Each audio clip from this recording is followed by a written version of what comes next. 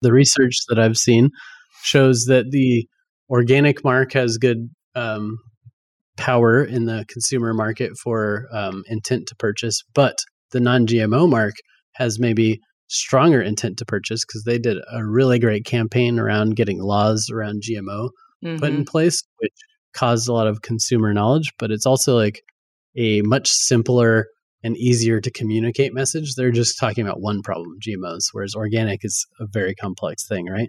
But I literally just read an article yesterday that said the most powerful combination is organic plus non-GMO. So even though it's redundant, if you have those two symbols on your package, it's more powerful than either one of them alone.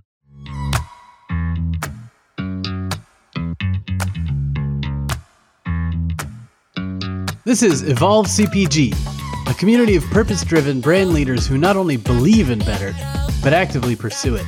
That's better products, better brands, and better leadership for a better world. If you like our show, please share it with your network and leave us a rating and review. You can also join our online community where we're going further, faster, together at community.evolvecpg.com. I'm your host, Gage Mitchell, founder and creative director of Modern Species, a sustainable brand design agency helping better brands grow and scale their impact. This week, we're featuring an episode of another podcast I was recently on called Creative Shit Show, where my friends Jamie, Justin, Karen, and Vaughn indulged me in some of my favorite topics like impact design, sustainable design, B Corps, AIGA, GUI ducks, and much more. We do get a bit spicy in this interview though, so you may not want to listen to this one with kids in the room.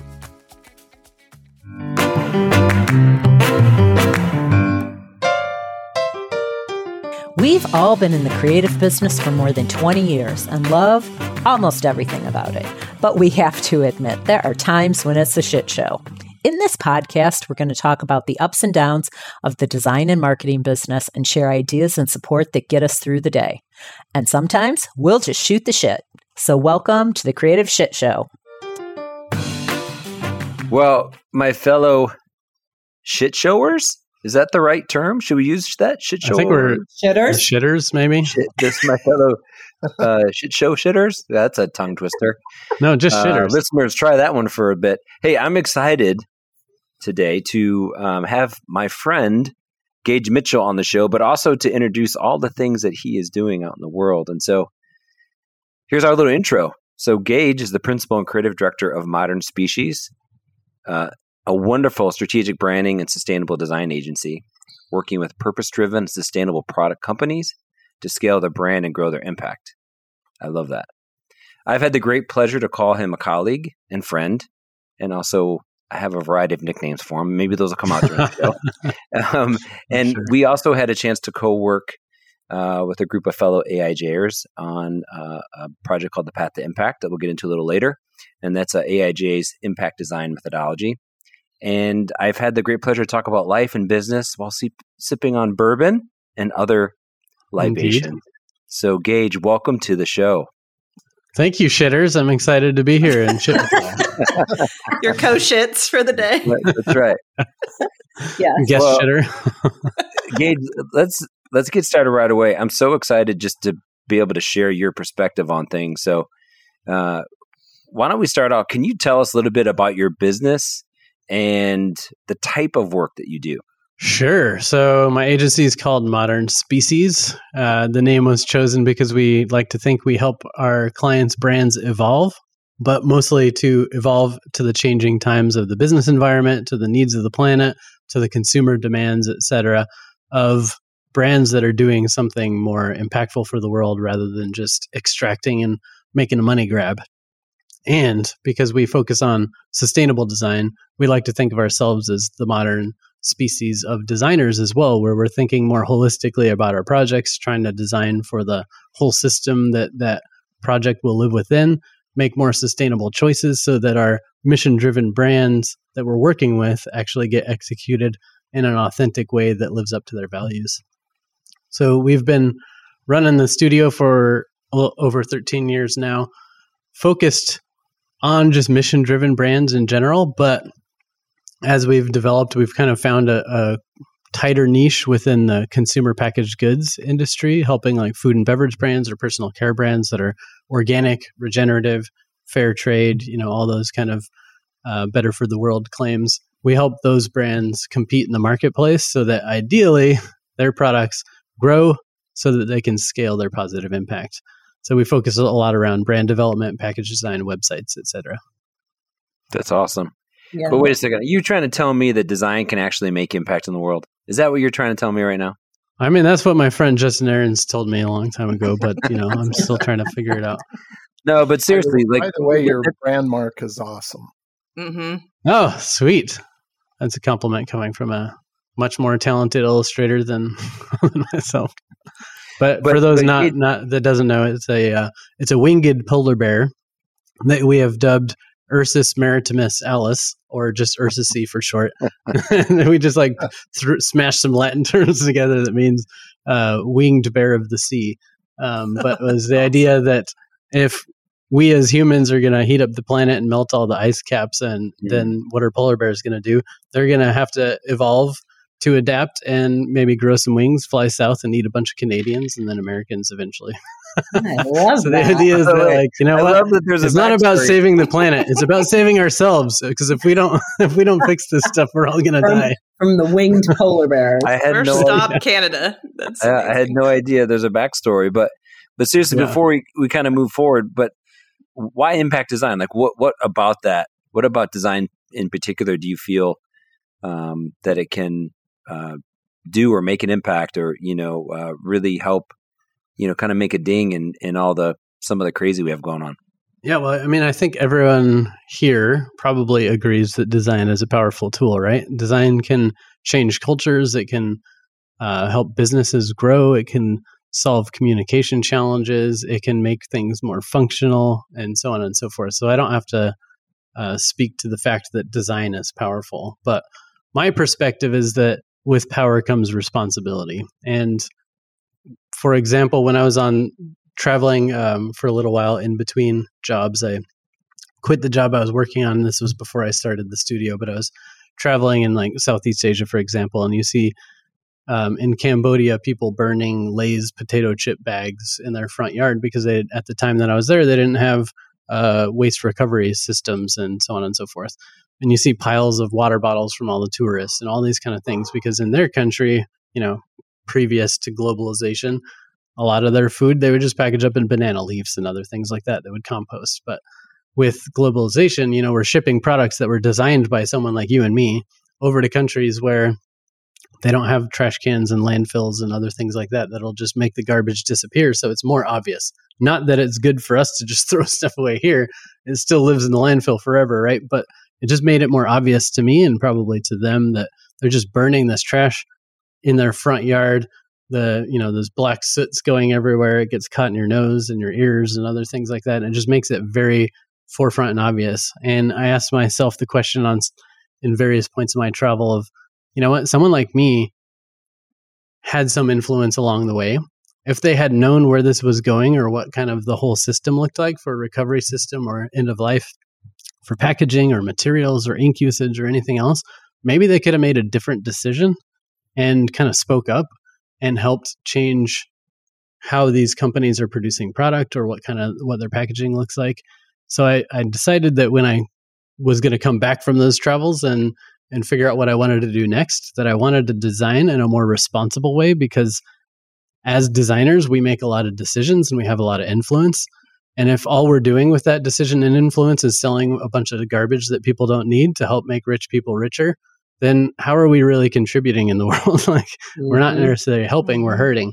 But if we can help the companies that are trying to do a better thing and help them with our expertise and our knowledge, do it in a way that actually benefits the world or does as little harm as possible, then we're actually using our skills in the way that they should be used. If you have power over something, you should use that power to help others. It was my perspective. So that's why I've, for the last 13 plus years, shifted my focus to figuring out how to use the power of design to make the world a better place in some way.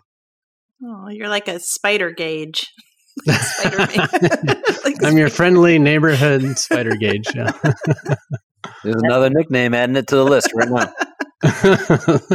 Actually, my friends in college used to always call me the monkey or something too, because I just love climbing on everything. Oh my Do a lot of gosh. rock climbing or whatever else. So there's Spider Gauge, there's Monkey Gauge, there's Ginger Snap, as Justin might call me. Oh my gosh. Ginger snap. That's a whole other story. We won't. That's not for a family show like ours. Oh no. Yeah, got to keep it PC here, people. You can't say stuff like that and then pique my curiosity. So Modern Species it's a B Corp. So what does that mean? What are your hopes for the overall B Corp movement? Oh, yeah. So I know there's some other B Corps on here. I know at least Justin's agency is, maybe some others. But B Corp is kind of shortened for benefit corporation. The idea is that you're a business that is putting the benefit to community or society at least equal to profit, if not above profit. So all B Corps are either have to change their entity to being a benefit corp, which changes your corporate structure to only focusing on shareholder value to also focusing on your mission of your company, or you just have to change your articles. If you're going to stay in LLC or something like that, you change your articles to focus on impact. But there's also an assessment that's a pretty robust assessment that covers multiple categories like community and environment and governance, et cetera, where you kind of, as a company, you go through and fill out this assessment, and it ranks you on a scale from 0 to 200 points, max possibility. To become a certified B Corporation, you have to get at least 80 points out of that 200.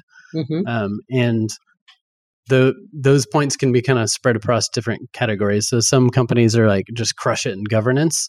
Like they're just really good for their employees. They make good decisions. They have accountability. They, a bunch of those other kind of things.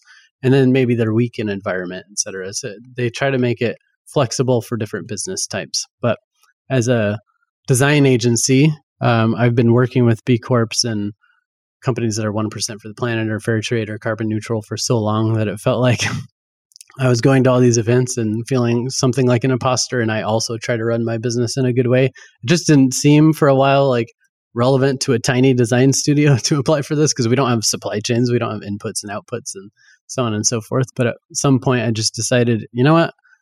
We live in this circle. We work in this circle. We may as well be part of an official part of the community. So we went through the whole process, which is quite a process. Justin can probably attest to that, but I had to get multiple people to help me through it just to get through the assessment.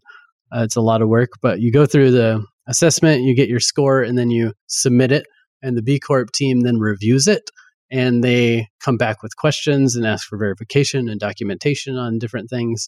You go through multiple rounds of that, and then whatever your score ends up at the end, if it's above 80, you can be certified. You just have to change your articles of incorporation or your entity type or whatever to make it official. You pay your B Corp fees that helps them stay in business and do these assessments. And then you get to use that mark for 3 years. And ideally during those 3 years, you're setting goals for improvement and making changes so that the next time you recertify, because you have to recertify every 3 years, the next time you recertify, hopefully you've made some improvements and you can increase your score. So we just did our first recertification and we jumped 15% or 15 points or something like that in the score. So wow, I was excited about that. That's huge, dude. Congrats. Yeah, thanks. So what have the individual and business benefits been from being a B Corp? I think for me, it was beside obviously the ones that, working with other companies that are B Corps and creating that relationship. Yeah, for me, I think it was mostly like putting my money where my mouth is, so to speak, where, I say, hey, yeah, we also do good things for the world. We practice sustainable design. We're trying to take care of our employees and we work for mission-driven businesses. But for me, it was, you know what? I say all those things, but can I prove it? Can I be assessed by a third party? And can I maybe do better than I'm doing right now? So it's partly just going through the process and seeing where I'm lacking. Like I might think I'm crushing it, but I didn't know there was this other kind of thing over here in HR that I could be doing to make things better. Or, I thought I was working with a small local bank, but maybe working with a B Corp bank or working with a co-op or credit union or something would be better. So it's also this kind of community of improvement.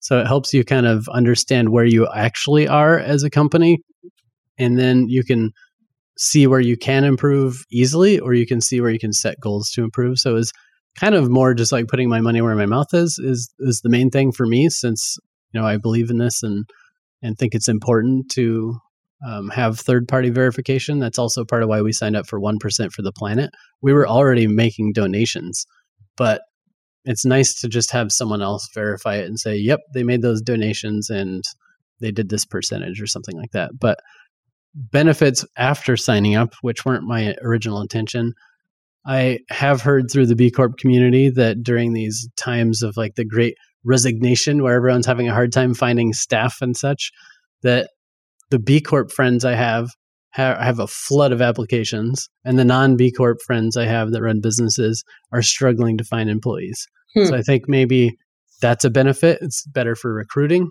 For me, working in the mission-driven business space, it helps us connect with some of our clients, right? So like walking a trade show a couple of years back, we had our B Corp badge on and our 1% for the planet badge on, and just walking around talking to people.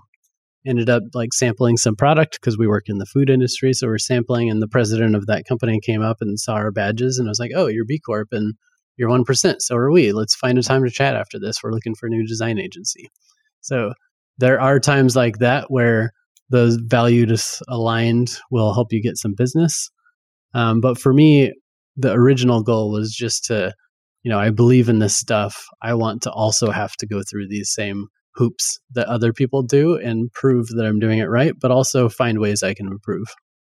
Do you think that consumers are getting savvier about, value aligning with businesses? I mean, I do a lot of writing for environmentally friendly companies, and I've seen some of it, but for someone who works dedicated in that space, I'd be curious what the consumer sentiment is, if they even understand at that level, B Corp, or can identify what it means, beyond just, I like these things because they're natural looking or natural feeling. Yeah, I know. In my industry, there's like this common joke of a gabillion freaking certifications around, like, it's confusing for consumers and complicated for businesses in this space, because you have to decide, do I need to get non-GMO verified if I'm already organic? Because organic means non-GMO, but not everyone knows that. And then, which fair trade symbol? There's like 5 different fair trade symbols, and they all mean different things. And which one of those should I get? And then there's things like compostable or biodegradable that have regulation around them. And it's like home compostable versus commercial compostable. And then like to add on the layer of B Corp and 1% and green business and all these other kind of things. It is a very confusing world. With that said, the research that I've seen shows that the organic mark has good power in the consumer market for intent to purchase, but the non-GMO mark has maybe stronger intent to purchase because they did a really great campaign around getting laws around GMO put in place, which caused a lot of consumer knowledge, but it's also like a much simpler and easier to communicate message. They're just talking about one problem, GMOs, whereas organic is a very complex thing, right? But I literally just read an article yesterday that said the most powerful combination is organic plus non-GMO. So even though it's redundant, if you have those two symbols on your package, it's more powerful than either one of them alone. And then to your point of B Corp, from what I've read, 1% for the planet has really good, or is good and increasingly good consumer awareness around what 1% for the planet stands for. And B Corp is still up and coming in terms of consumer awareness. I think B Corp has more resonance with the business community, with the business for good community, like people that work in the space and know kind of what it means. But from a consumer standpoint, I don't think it has as much leverage right now. So a lot of our clients put B Corp on the back panel and maybe like 1% on the front panel, or non-GMO and organic on the front panel of packaging. And it kind of comes down to like design again, right? Because when I go to the store and I may not understand all of those certifications and symbols and things, if I can tell the package has a certain look and feel to it and then has kind of the right, vibe about it. I mean, I hate to say that that's how I pick things, but sometimes it is, it's just, absolutely. I'm like, oh, that's cool, and especially because I've read a lot about, written a lot also about hemp and, CBD, packaging for cosmetics and other things. And, it just such a powerful job of taking away the stigma of maybe what was once considered undesirable, products or things that actually have miraculous benefits for your, skin or anxiety or whatever. I mean, absolutely. To me, it sounds like That's messaging, marketing, and design are really the key to success, regardless of how many certifications you have. And that's in progress. Like the hemp movement has been in progress for decades, right? And the organic movement's been in progress for like multiple decades, et cetera. So sometimes it just takes time, but it's also clarity. And this is part of design, to your point. Non-GMO is effective because it's so clear. It's exactly what they're fighting against. Whereas organic, even 40 years later, it's still confusing. People are still, consumers are still trying to figure out what it means. And the same thing with 1% for the planet. You get that. People are donating for the planet. B Corp, it's kind of confusing. It's complex, right? So it's the power of clarity is also there. If you're very concise and clear, it'll resonate more quickly. If you're a complex message, it's going to take time and you may never be completely clear. You obviously are very knowledgeable in this space. And I have a couple of questions kind of spinning off of what has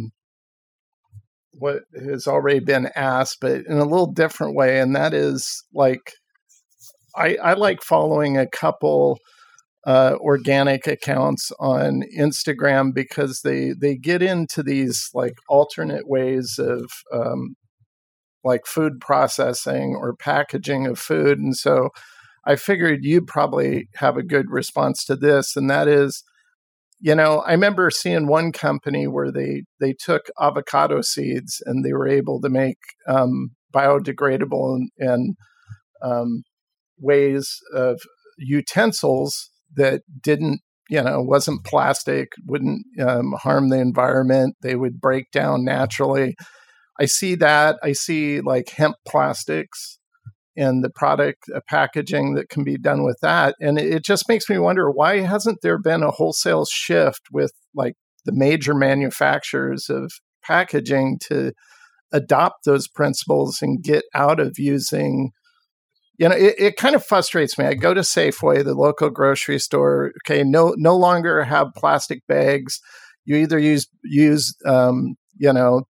paper bags, which is fine, or you bring in your own reusable one, but then everything you're shoving into it has all this plastic in it. And I'm just going, well, why can't they just, if they can make a wholesale change like that, start developing these other materials? Is there a reason why that hasn't taken off more?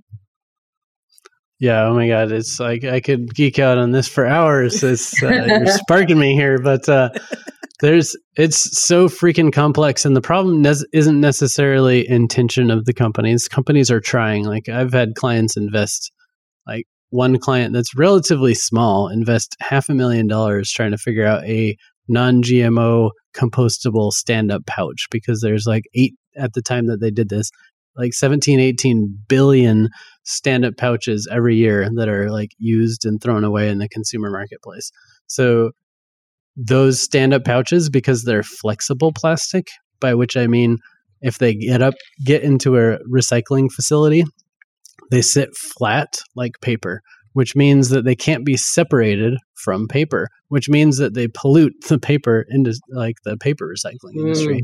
So about that. Flexible packaging either gets caught in the gears or sits flat and ends up polluting paper or recycling.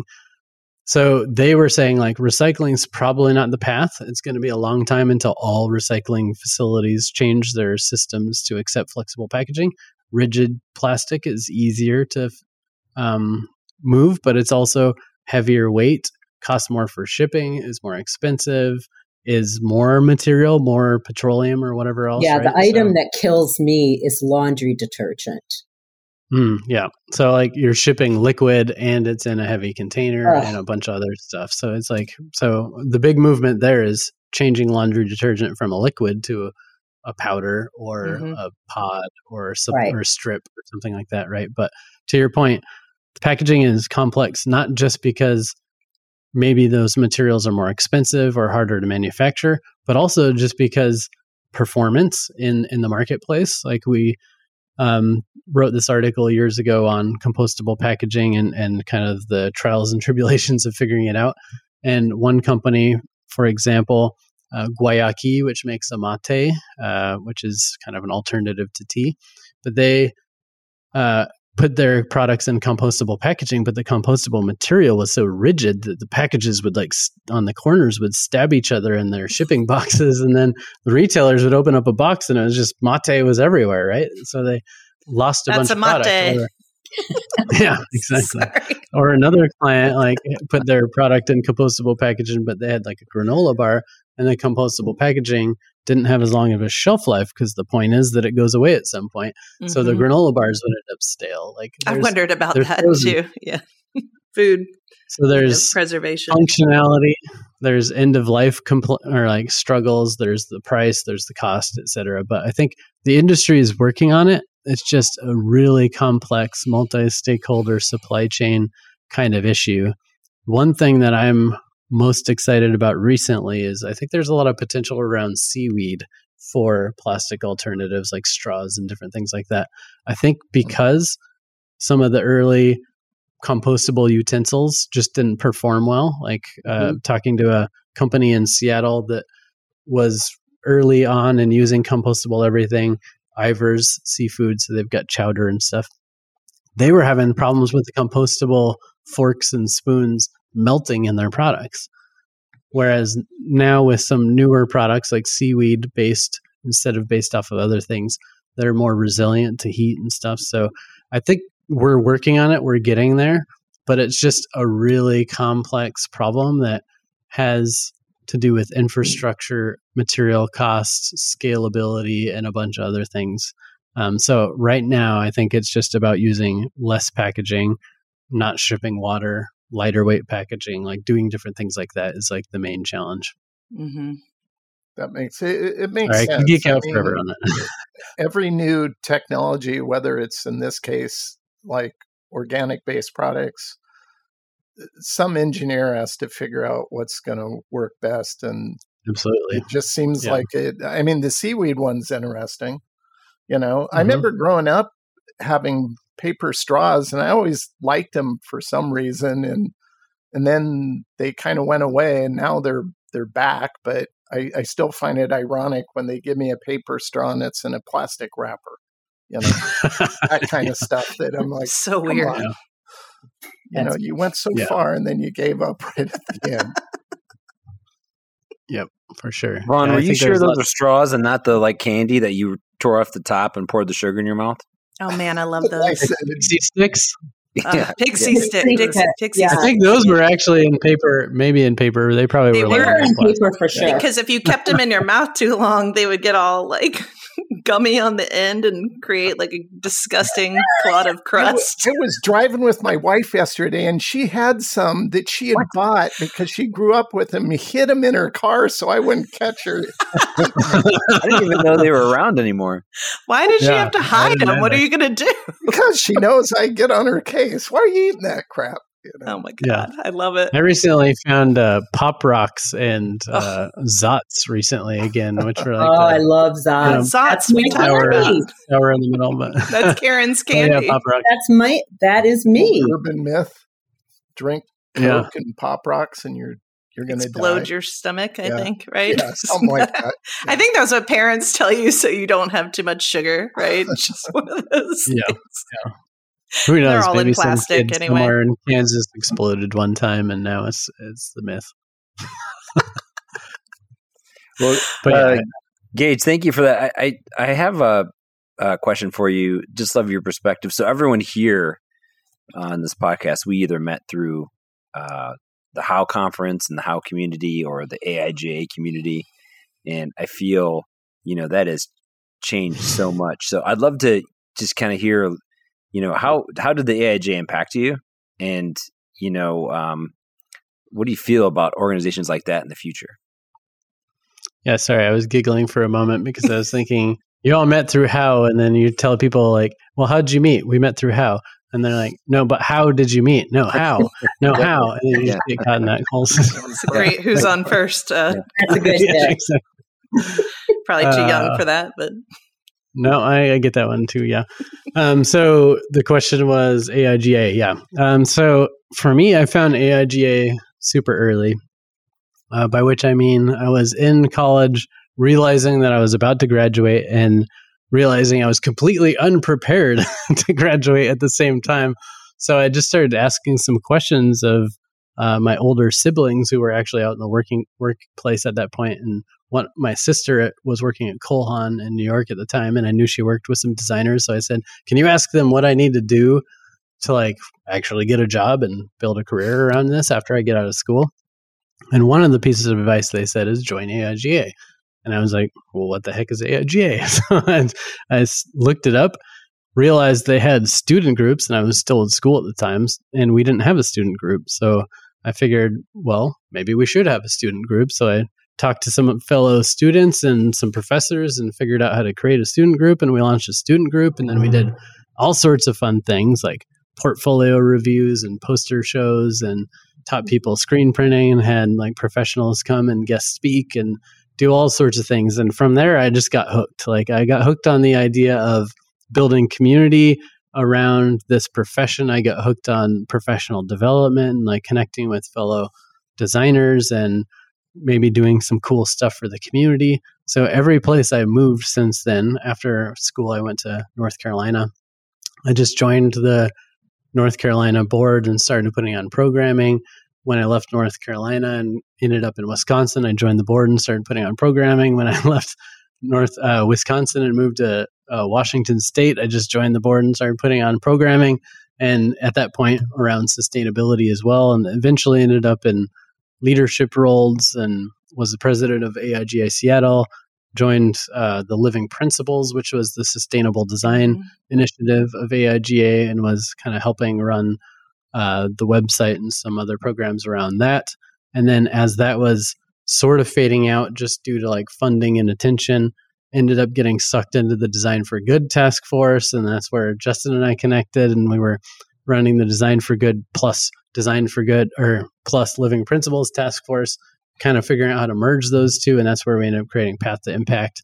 And then I ended up being President's Council Chair, which is basically the person who helps coordinate the efforts or all the presidents of all the chapters around the country to like share knowledge and help each other out. So anyway, I've just gotten so much value out of building community, meeting people in each place that I moved, learning stuff from all those people like Justin that I get to collaborate with on projects over the time. You don't have to kiss his ass here. It's okay. It's okay. Yeah, totally. Well, I'll hold the other stuff for later. But they just like me to stay as a village idiot. That's what Jamie's trying to say. So you keep going. Yeah, just tone it down. I learned what not to do from Justin. We'll put it that way. But, that sounds more acceptable. Yeah. So like all the projects I got to do through that, like putting on events or creating things like Path to Impact, are things that I wouldn't have necessarily done in my job. So it was like a great outlet to explore other interests and put effort into things. But bottom line, it was just a great place to build a network, connect with people, and learn stuff. And then if you get involved, you also get to kind of design the community around what you want. So because I'm into sustainability and impact and design for good, when I was at the Seattle chapter, I kind of restructured the chapter to be focused more on design for good, right? I got to be selfish, but also while giving back to the community. So I don't know. There's lots of benefits about joining a professional network like AIGA. Yeah, I think it's pretty amazing organization. Yeah, I think that. Sorry, just really quick. I definitely want you to share with everyone what Path to Impact is and what it's about. But I don't know about you guys. We've talked a little bit about this, like with how, but it seems like some of those communities are just like going away or transforming. And as you're sitting here telling your story, I don't know about what you guys would say, but if someone came up to you today, and this is for anyone here, and said, "Hey, what should I connect to? Where would I go?" What would you tell them these days? I think it depends on the city. I think Detroit off and on has had, and I think I've talked to you about this before, Justin. they've off and on had, okay AIGA, experiences. I was actually the Design for Good. No offense, Detroit. We love you. No offense, Detroit, but it has been a challenge. I'm here, so I'm perfectly fine saying that. And it's been a huge challenge. So I think it completely depends on the city you're in, as when it comes to AIGA. That's been my experience. And I was actually, like I said, the impact director for like a year and a half, and we did amazing stuff. It was so fun.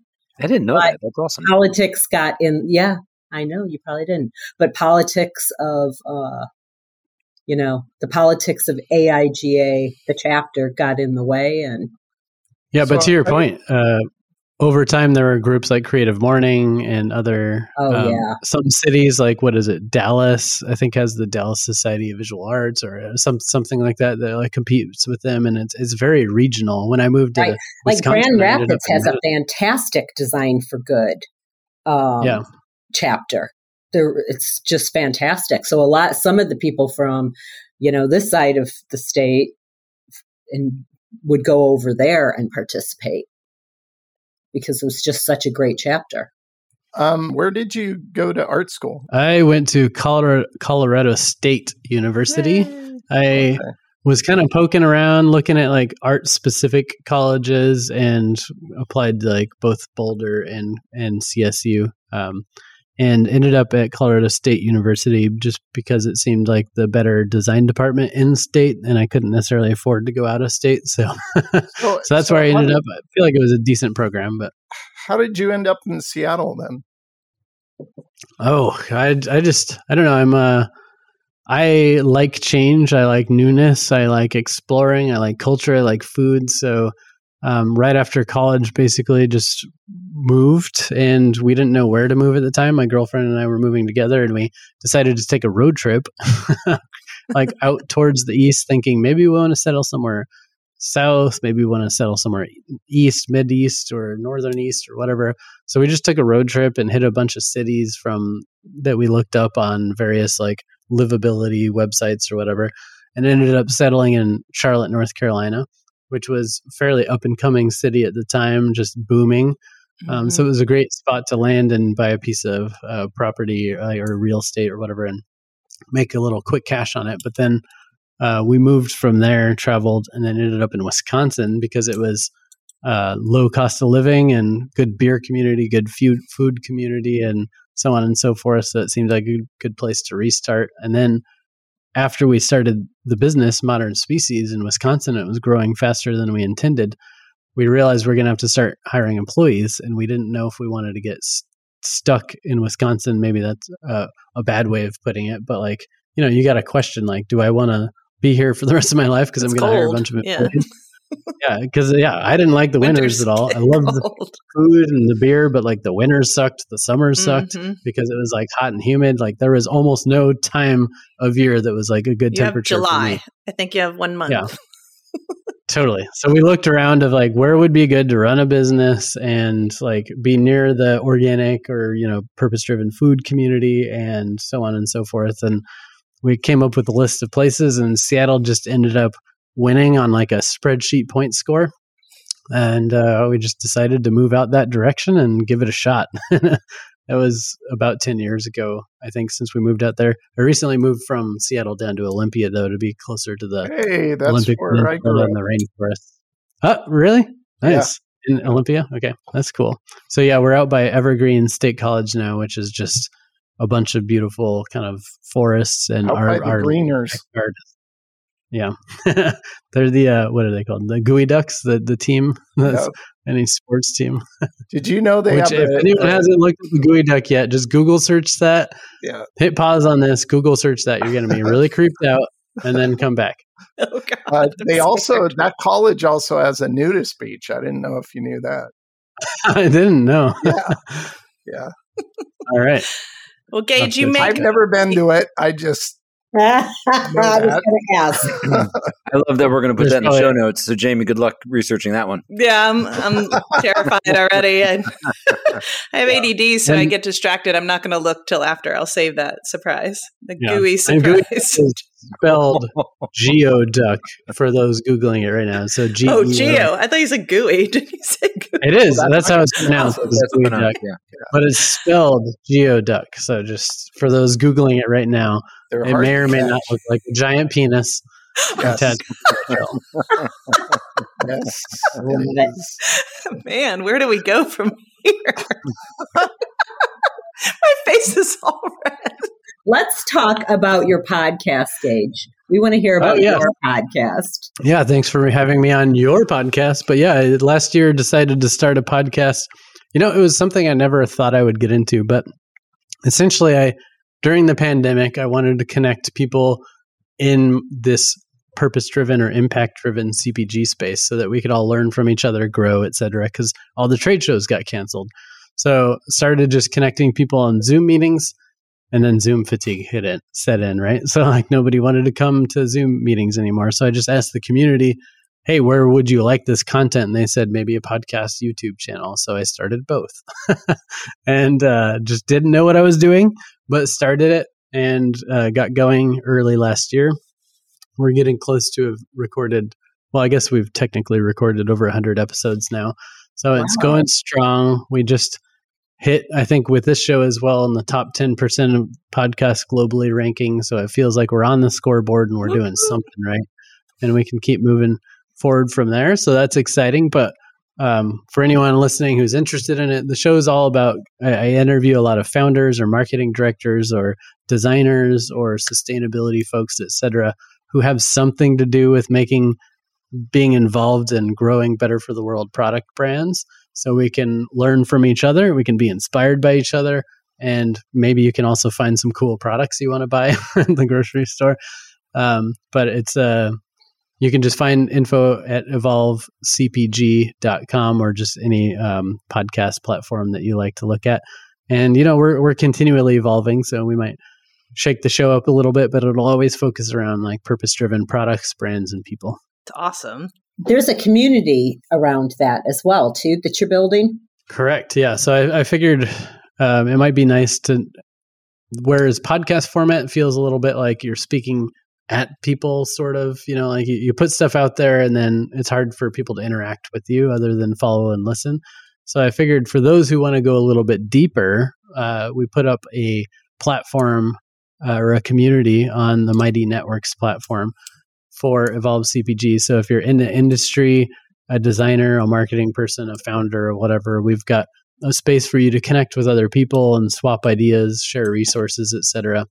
Sometime in the near future, we're going to be launching a growth group for those who want a more guided experience where you can have kind of mentors helping you figure out how to grow your brand and scale your impact. But right now, it's just a free open space for people to pop in and share their knowledge and get inspired by each other, connect, make connections, make friends, or, get info you wouldn't have gotten in other places. And we're going to be pulling in courses on how to grow your brand on TikTok or sustainable packaging or getting into retail or whatever else. So my hope is that it'll become kind of a one-stop shop to some degree for anyone looking to build an impact brand. And then you can start there, find stuff, and then you can shoot out from there and find areas you wanted to go deeper in. That's fascinating. I would think that there's a lot of younger designers up and coming that would really benefit from a community like that. Mm-hmm. Yeah, there's the climate designers community too. I don't know if y'all have talked about that much, but it's for people interested in designing in a more sustainable way that would be more climate friendly. There's a climate designers community that I'm part of. I'm not running that one, but it's a similar idea of just connecting creatives, connecting creatives in a space to share information and stuff. Wow. Yeah, I should have started that one myself, huh? I know. Come on. Seems like you had this whole plethora of other ideas. Just missed out on the one. I do. Yeah, one of the thoughts is if the Evolve CPG works, maybe I'll do Evolve Design. But I don't know. Yeah. Climate designers might have that covered. Well, I will say, I think we've all stopped printing the way we used to. So that's got to be helping. That's got to be saving a few trees. It's definitely gotten lessened. But the thing is, you don't have to stop printing.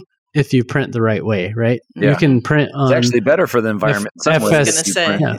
I was trying to be quiet. Miss Paper over here. I was like, oh.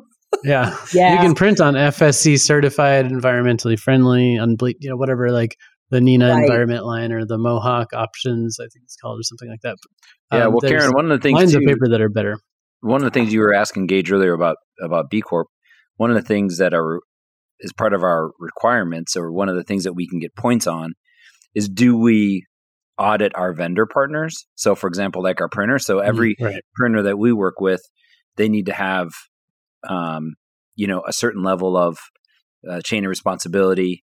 So we can print and not harm the environment, but actually benefit the environment. So things like that are really beneficial. And that's where I learned, I'm like, actually, you can print today in a way that's super beneficial.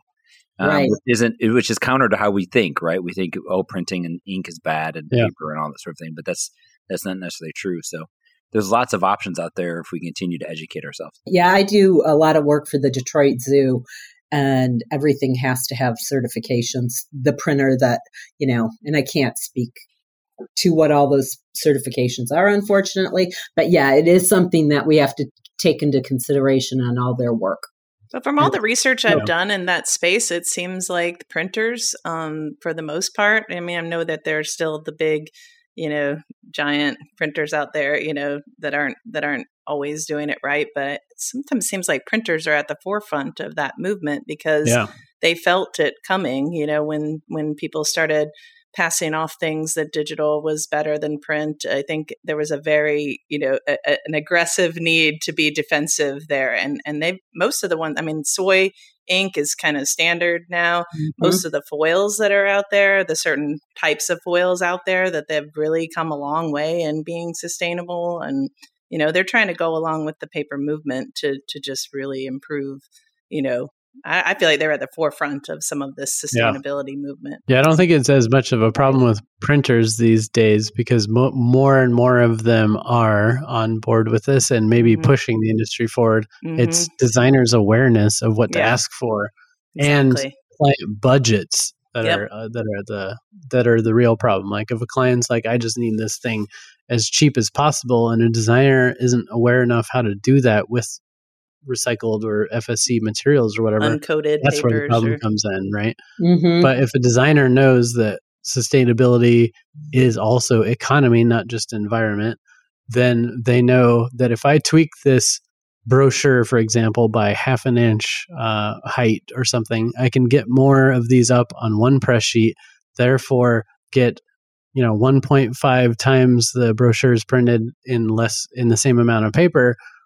You're reducing material waste, you're reducing paper costs, and you're justifying the use of the slightly more expensive FSC certified paper or whatever. So there are tactics to make sure that you're being more sustainable while also being affordable. But if designers don't know how to do that, then they're not suggesting it. And if clients only want cheap, then sometimes they go with cheap, even though you could have done it affordably with more sustainable materials. A good book, it's kind of an older book now, but a good book to look at for anyone interested in that is Green Graphic Design by Brian Doherty of Celery Design. It's a good primer on some of those kind of things. If you want to start that organization, let me know. We can partner up. I have a lot of passion for paper and printing industry. Hey, look, I warned you, Gage, before we got on the show that I was going to ask you about what your most favorite shit show moment of your career is surely with all the organizations you've headed up and started and forged your own path, there has to be a good story buried in there somewhere. Yeah, I was actually thinking about this before the show, and I've got so many stories of like shit show around like intense timelines where something that should take a year we had to do in 2 months or something like that, or client quirks of, kind of hurry up and slow down kind of stuff where they tell you the deadline is now, but they don't get their own shit together in order for you to do your job.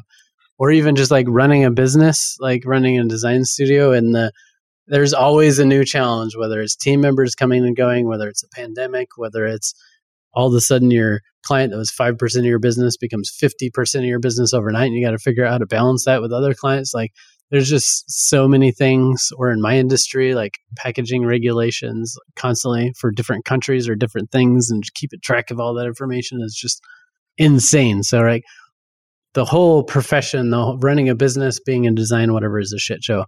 But as I was thinking about this and having indecision of which thing to talk about, I realized, is my indecision maybe caused by partly my ADHD and having all the ideas and not wanting to focus on any one of them? And I seem to remember I heard like one of your episodes talking about like Enneagrams and stuff. And Jamie, I think you mentioned being like ADD or ADHD. Oh, yeah. So I actually thought, like, what if the shit show conversation is like, what if we chat about that? Like, what if we talk about personality types, neurodivergence, mental health, and other things like that? Like, I am ADHD as well. And the reason I bring this up is I was diagnosed as a kid, decided not to take the meds, thought I was like, figured it out on my own as an adult because I'm fairly productive, whatever. But the more I actually go back and like relearn ADHD, the more I realize a lot of my quirks are very still ADHD. The fact that I like have multiple businesses and nonprofits and other things that I'm doing at the same time, the fact that it's hard to make decisions, the fact that like I just have a hard time concentrating unless it's something I'm really interested in. Like, there's so many things that make me a shit show. Well, we can all identify. I figure out how to make it work, right? And like maybe my employees are frustrated or whatever at times because of my like indecision. But anyway, long story short, I heard Justin, I think you're a Enneagram 3, and maybe it was Jamie as well. And I'm also Enneagram 3. I'm pretty sure the time I took it. But have you all heard of also the Saboteurs test that you can take? Oh my God. Gage just had me take this. It is so awesome. Yeah, so there's this website called Positive Intelligence or something like that. But if you just search like Saboteurs quiz, I think it is. We'll put it in the notes. Yeah, but you can take that test. And on that test, I'm like hyperachiever and restless were my like top 2 things, which also tie to ADHD and probably Enneagram 3 and ENFJ Myers-Briggs. So anyway, long story short, I thought it could be fun to actually talk about the shit shows we create by being who we are to some degree. And how do we lean into the things that make those things a superpower while also minimizing the things that make those things difficult for others or difficult for ourselves. So can we come on your podcast and we have that discussion on your podcast? Yeah, or we need to have you back and have a whole podcast just on this topic, because I think it's definitely a shit show topic. Yeah. I love it. I think that's amazing. But if anyone's on ADHD medicine, do not take it that day, and then we'll really have a great episode. Bring your best shit show personality. Well, just unedited, everyone talking over each other. It's just like a million ideas. There you go. Just go all over the place. But anyway, I thought that shiny object. Well, Gage, thank you so much, my man, for your time. And I just, man, I'm so grateful for the work you're doing out in the world. And I've told you this several times, but you have been such a great inspiration to me, and you've impacted my career and my firm. And please keep doing what you're doing. And you're just a good egg, Noonan. It's good to have you. It's good to have you on our show. Yeah, this was wonderful. Sustainable shit show. That's compostable. I've been thinking of the catchphrase the whole time. You know me. That's the title. We should change the podcast to the compostable toilet. You know, we're a shit show, but it's sustainable. Oh my gosh, that's going to be our green version of the podcast. There you go. We now have a new podcast. Perfect. Hey, my house is on a septic system, which is essentially the same thing, right? Compostable toilet. But anyway, sorry, Vaughn is working on the logo right now. We'll post it soon. Vaughn, we need a swirly pile of poop on a toilet, but like a green leaf at the end or something. That's the paper. Like a smoothie. Thank you, Gage. You're awesome. So much fun. Thanks so much, guys. Thank you all for doing what you're doing and talking about the shitty side of all the things that we do as professionals, but also just appreciate the kind of inspiration and humor and everything else you're doing on the show. So thanks for having me on. It was a fun chat. Thanks for listening. If you like the flavor of this show, check out The Creative Shit Show at creativeshitshow.com. Subscribe to our podcast and YouTube channel for more innovator interviews, expert advice, and leadership discussions. If you like this episode, leave a heart, thumbs up, or review, and share it with your colleagues. As an ever-evolving show, we also love feedback, so send us your thoughts or ideas for who we should talk to next to evolve@modernspecies.com.